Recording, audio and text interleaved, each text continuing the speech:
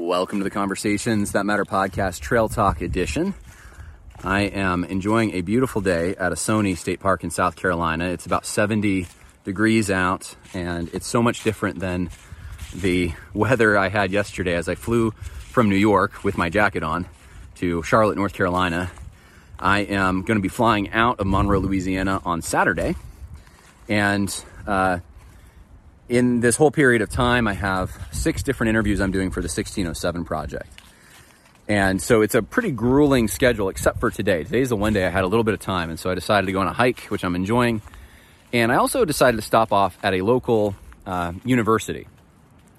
And I guess people can probably figure it out. I'm not gonna say what university, but you could probably figure it out based on what I already said where I am.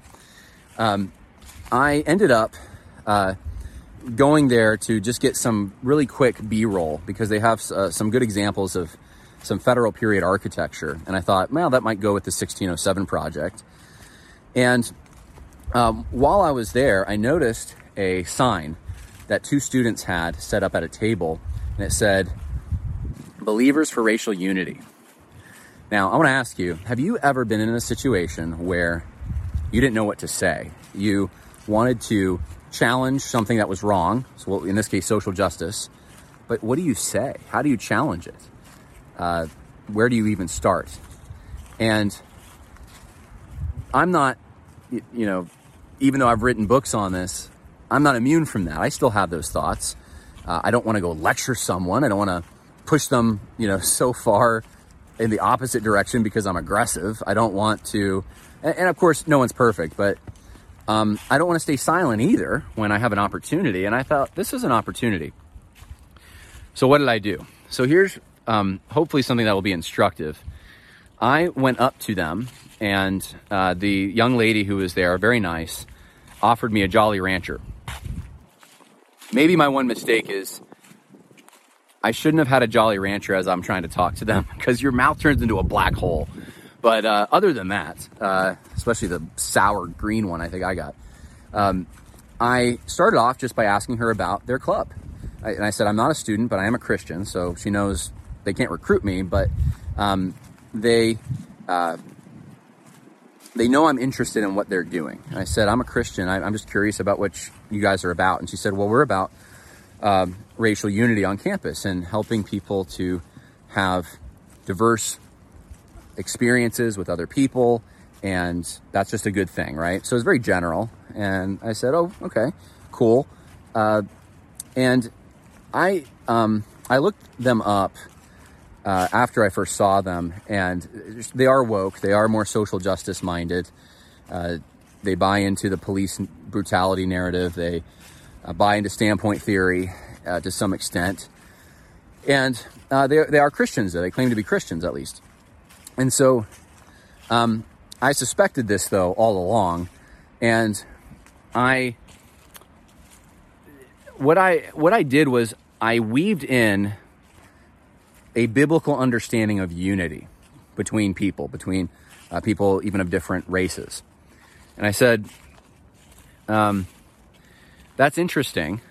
I had an experience in Virginia while I lived there. I went to a black church. So I thought that it would be good to try to build some common ground. So I reached in my file in my mind, what common ground can I use to build some trust? And that was the first one that came to my mind. I went to this black church, and it was beautiful. And the person I was talking to was a young black lady, so she related to all of it, and was nodding along as I was telling her, the songs were just, they weren't off key, for one thing. They were beautiful. They were very emotive. The sermon, I thought it was going to end, and the pastor kept acting like it was going to end, but it never really did. And there's a lot of things that were just so different than the experience that I had in other churches. And so I said, it was so beautiful. It was so wonderful. And I said, I had a unity, though, with them while I was there. I felt like I had unity, even though we were different. And she was nodding along, right? And so I said, I would hate it if they stopped doing that. If a lot of people like myself came in and wanted to change the church, I feel like that would be a really bad thing, because I would want to preserve that culture. And she was nodding along. Oh, absolutely. That's what we're about. We don't want to see anything destroyed. We want to preserve culture. And I thought, good. She said that, so now I can let the other shoe drop. And the other shoe was, I said, I'm a music guy at the church I currently attend, and we do a lot of these old hymns. I've heard that some people don't like that they would prefer we do songs that aren't hymns because hymns are too white. And I'm not kidding. I've really heard this before.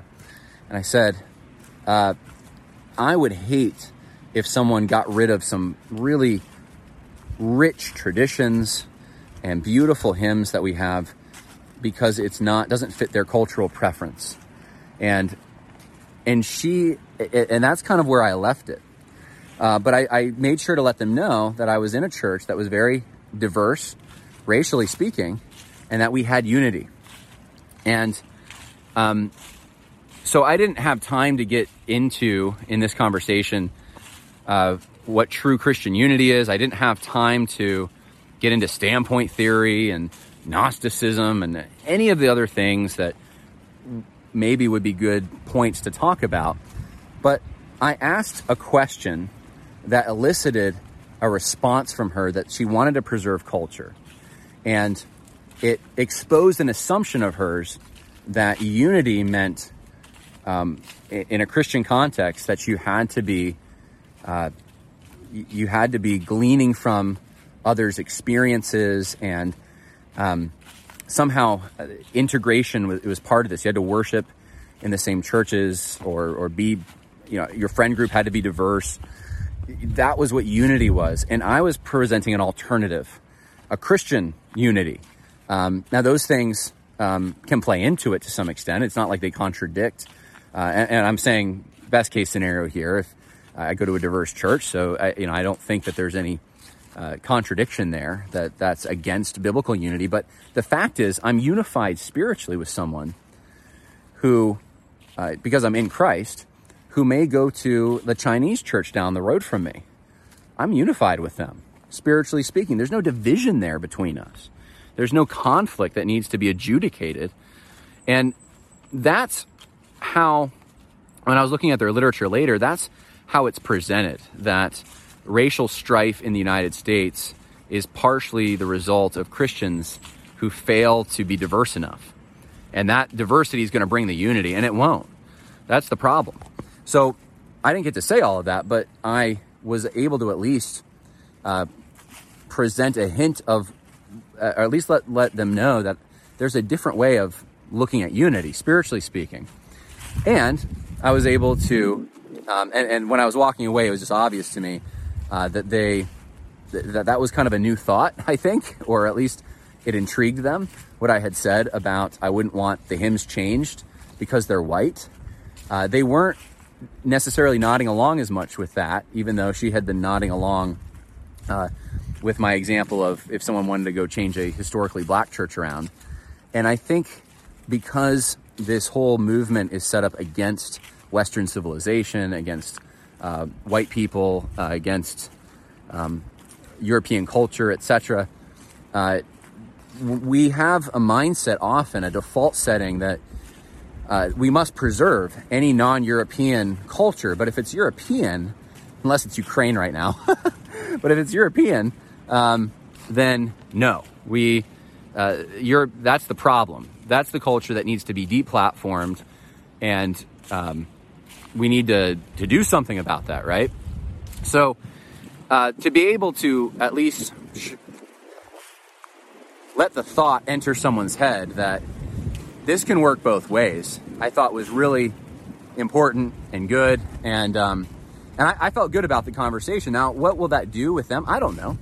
I don't know where that will lead, but the whole thing only took about 4 or 5 minutes. It's a very short conversation, but I left them with something to think about. And my encouragement to you is to go and do the same thing. Don't be intimidated. Now, if it's violence, if it's Antifa, maybe be a little intimidated. But if it's someone that's pushing for social justice and you think, it's not worth the hassle, it's not worth it's going to take too much time, or it doesn't have to take much time. It depends how you approach it. One of the things I've observed quite a bit, especially with parents and children in this, is parents often want to lecture their college students. They say, they pay for this indoctrination camp they send their students to, their kids, and then their kids come home for Thanksgiving, and the parent wants to lecture them about how what they're learning is all wrong. I'm not saying that's all wrong, because parents should instruct, but it's, I think, very important to come up with some good thought-provoking questions to help people think through things. Jesus often did this. He would often ask questions when he would have questions posed to him. And it's just good to get into that way of thinking, to trying to use the tools that Jesus used. And he sometimes would not give the full answers. He wouldn't refute everything. He would just give a little bit of food for thought. And so that's my food for thought for you today. I encourage you, say something if you see that. Now, one of the things I was going to also share, and just as by way of observation, in New York, things are much different. You wouldn't see a sign on a college campus, Believers for Racial Unity, because as soon as it said believers, you would have the real hardcore protesters would come and protest them for being believers and bigots, right? So one of the things that it grieves my heart, it breaks my heart, is that I've seen the other side of this. I see what happens when social justice gains a foothold and what it does and how it destroys things, because I live in an area that is much farther down the pole on this topic. And the social justice warriors, or the activists, are not claiming anything Christian related. They are more associated with paganism. In fact, that's really big in my area. You go into our local Barnes & Noble, you'll see books on, actually all the books on the display case when you walk in are on witchcraft, crystals, Wicca. That's just how it is. And it goes along with social justice, though. It really does. And so I wish that I could just help people in the South who don't have, who haven't seen where this leads and what it does to sow seeds of social mistrust, and how it does not have a Christian origin, and it does not have a Christian, I should say, foundation. It doesn't have a Christian foundation, and it doesn't lead to Christianity to try to syncretize with this movement. But I get the impression that some very well-meaning people think that it's somehow incumbent on them as Christians to support these narratives, these social justice narratives, and that it'll gain them maybe credibility. It will, it's the true consistent Christian thing to do. And the fact is, it's just not. And if you live in a place that is not influenced by Christianity, where these ideas have taken root in much deeper ways for much longer periods of time, you'll see exactly what I mean. And so you see the beginnings of it in places like this. And it's just, that's my warning. That's my Paul Revere warning here, that I just want to ride through town and be like, guys, the commies are coming or something, and you're siding with them. Stop. But that's not what usually is the most effective. The most effective thing, I believe, most of the time, not all the time, but most of the time, is to just ask some really good questions, especially of people that you don't know, in a genuine fashion, a good faith challenge. And that would be my encouragement for you. So I hope that is helpful for those out there who maybe have been on the fence or not sure what to say about this issue, or you've had a rift with a friend over it. Just learn to ask good questions. You don't have to be the one to correct everything in one conversation. You just don't need that pressure on you. Well, once again, thank you for those who support me and what I'm doing. I'm excited this week to share some more with you. I will be uploading portions of some of the interviews that I'm shooting so you can see what they look like. God bless. More coming. As humans, we're naturally driven by the search for better. But when it comes to hiring, the best way to search for a candidate isn't to search at all. Don't search, match with Indeed. When I was looking to hire someone, it was so slow and overwhelming. I wish I had used Indeed. If you need to hire, you need Indeed. Indeed is your matching and hiring platform with over 350 million global monthly visitors, according to Indeed data, and a matching engine that helps you find quality candidates fast. Ditch the busy work. Use Indeed for scheduling, screening, and messaging so you can connect with candidates faster. And Indeed doesn't just help you hire faster. 93% of employers agree Indeed delivers the highest quality matches compared to other job sites, according to a recent Indeed survey. And listeners of this show will get a $75 sponsored job credit to get your jobs more visibility at Indeed.com/podcast. That's Indeed.com/podcast. Terms and conditions apply.